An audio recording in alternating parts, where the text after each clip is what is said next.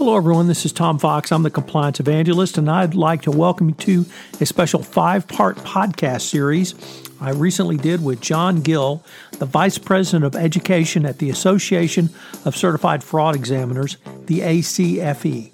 In this 5-part series, we take a look at 5 different fraudsters, looking at the frauds they engaged in, how they were able to do so, and what led them to getting caught. We use this as an exploration for the compliance practitioner and the fraud examiner to detect and prevent fraud in their organizations. We take a look at Nathan Mueller and the fraud triangle, Mark Whitaker, tone at the top, Andrea Baxendale, unfair treatment can increase risk, James Brandolino, doing your due diligence, and James Gromacek, what is an insider trading crime? It's a fascinating exploration of fraudsters and, more importantly, the lessons that you can learn from them. John Gill has a wide and lengthy history with the ACFE and in education. I know you will find this special series worthwhile. This special 5-part podcast series on fraudsters is a special presentation of the Compliance Podcast Network. Hello, everyone. This is Tom Fox, back for our concluding episode in our 5-part exploration of lessons learned from fraudsters with John Gill, the Vice President of Education at the ACFE. John, today we're going to take up Joseph Gromacek. And first of all, welcome and thank you for taking the time not only to visit with me today, but really throughout this week for this entire series. Tom, I've really enjoyed it, and so thank you for having me, and for your listeners. I hope they've enjoyed these stories because I certainly enjoy telling them. One of my most recent interviews with a guy named Joseph Gromacek, and he's from Canada. And the reason I found out about him was that he's the subject of a documentary. There were 2 gentlemen from law school in Canada, and they did a documentary on this case, and the name of it is Collared, Collared, Collared, like white collar. And so you can look that up if you're interested in seeing it. I went to Toronto, and they had the premiere there, and met Mr. Gromacek and did an interview with him. So it was very interesting to because I did the interview with him and then watched the film version of what happened, and it was quite good. They did quite a good job with it. But he claims to be, and as far as I know, this is probably correct. He claims to be the only person in Canada who ever served time for white collar crime. For insider trading. Sorry, he was the only person that ever served time for insider trading. So I did the interview with him, and he told me his story. And so he was a lawyer in Toronto, and he and his friend, his name was Gill. His first name was Gill, not his last name, no relation to me. So his first name was Gill, and he and Joseph went to law school together. So when they graduated, Joseph's friend Gill got a job in New York with a fairly large mergers and acquisitions firm. Now, he didn't work directly on the mergers and acquisitions team, but the law firm did a lot of M&A work. So Joseph had this idea. He's like, working for this law firm, you have a lot of access to information about who's buying whom and who's fixed to do a big merger or acquisition, and these are publicly traded companies, and so this affects their stock price. So if you can give me this information in advance, then I could buy the stock. I'm not directly connected with you, so I could use this information and we could make a lot of money playing the stock market. And so that's exactly what happened. So Joseph's friend Gill would go in very early in the morning to this law firm. He said he couldn't work late enough to be the last person there because they all work late hours, but he said he could be the first person there if he got there early enough. So he'd go in about 4 o'clock in the morning, and he would just scan their desks. So he would go over to the lawyers who were and the assistants who were working in the mergers and acquisitions area, and so he would go through their desks. He would look at what was on their desks. He would go to the printers, to the copy machines to see if anybody had printed, left anything out, and so he would start making notes. Like, okay, well, here's this company. They're supposed to do this big deal. Here's when it's going to happen. So then he would call Joseph in Toronto, and he would say, look, here are the companies, and here's what's happening, and here are the dates. So Joseph would go in and he would make these trades. And so he did them in different ways. He didn't do them in his name. He set some of them accounts of relatives, and he set up some companies, and he supposedly did, all the trading and in different corporate names to try and hide his identity. And they were quite successful at it. They were making, several $1 million a year with this scheme where Gill would go through all the desks, he would gather up the information, and he would send it to Joseph. So they did that for a while, and then they thought, well, if we do this long enough, somebody's going to, is going to figure things out, so we're going to stop. So they stopped for a long time, and then Gill made some bad investments of his own. Maybe he gave some to the last guy that we did the last podcast, James Brandolino, and lost it, but he lost them a bunch of the money that they had earned before, so he came back to James and said, hey, we need to start doing this again. So James said, all right, we'll do it again just to earn a little bit more, but then we've got to stop.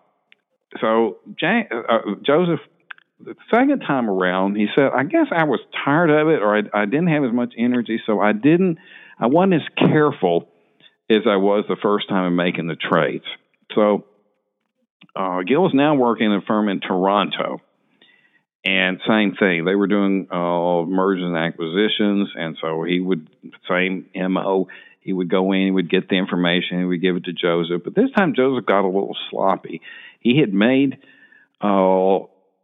trades in bulk, and there was a large amount on one day, and some of it was in his name and some of it was in his sister's name, whose last name was still Gromosek. So here's how they got caught. There's a regulator at the Ontario Securities Commission that was going back and reviewing trades. And so after they had big stock announcements and the stock prices would jump, the regulators would go back and they would review transactions that happened in the previous, so many weeks or months.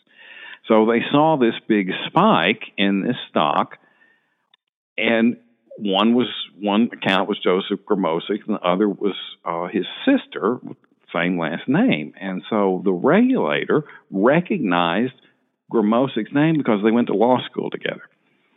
And so he says, I remember Joseph Gromosek. We went to law school together. And then his sister is making trade. That seems rather like a huge coincidence. And so he looks further and he sees that the law firm that was involved in the deal, he said, I knew that Joseph's best friend, they were very close in law school, that guy worked for that firm, and that's how they put two and two together, and they started, they got subpoenas, and they started looking at the emails and the and phone calls and things, and they finally were able to prove actually pretty easily that what was going on, that he was, Gill was giving Joseph the information and he was trading on the stocks. But I thought that was interesting, that the only reason that they were caught was because one of the regulators knew who he was and made the connection with the law firm. So several lessons here. One is, people are always concerned about someone from the outside hacking into their system and getting proprietary or confidential information and selling it to other people, but you have to be just as concerned about the people that work there.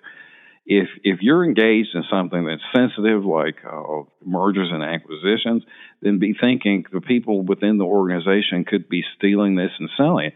If you have plans or designs, think about Apple and Microsoft and how many people would pay for that type of information.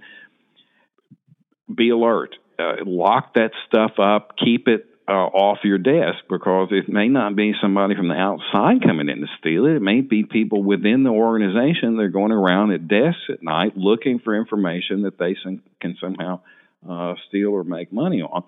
The other thing is that the thing that's scary is that insider traders don't think they're doing anything wrong. I've interviewed 3 of them, and all of them had this idea of like, well, I'm not stealing any money.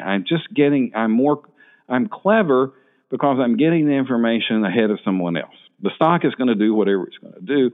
I just happen to have a little bit of inside information. And so no one, out of 3 people I've interviewed, it's illegal, but there's not really anything morally or ethically wrong with it. So that's something we're going to have to battle as a society, because I'm telling you, a lot of traders out there that do not think that there's anything wrong with that system. The other thing, sadly, not to end on a bad note, is the human cost of this. Once they were caught, they were getting ready to, because they were also being prosecuted by the Securities Exchange Commission in the United States, and they were about to get on a plane and fly to SEC for sentencing in the U.S. case, and Gil was walking along a bridge there in Toronto, and I guess he just felt like he could not do this any longer, and so he actually jumped off the bridge and killed himself.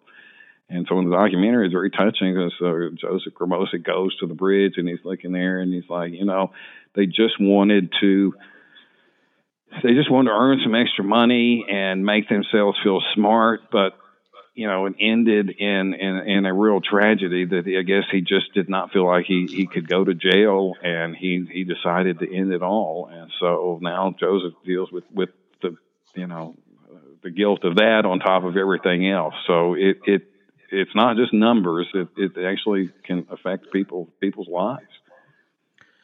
John, I think that's a fascinating way to close our podcast series, by directly tying it to the human condition.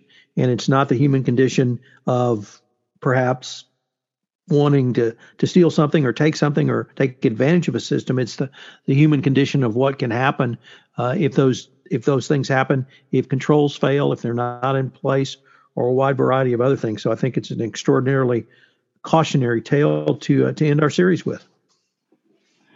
Well, Tom, thank you for having me. And, I really enjoyed sharing these stories. I find, like I said, Foster's endlessly fascinating. And so I hope the listeners enjoyed them as well. Thank you again. Hello, everyone. This is Tom Fox again. I hope you've enjoyed this 5-part exploration of fraudsters and the lessons learned for the compliance professional and the fraud examiner. If you'd like more information on the ACFE, check out their website, www.acfe.org. It's a great organization. You can certainly get a lot out of it. They're most helpful for the fraud examiner, for the compliance professional, or for the business professional. This 5-part series on fraudsters with John Gill has been a special presentation of the Compliance Podcast Network.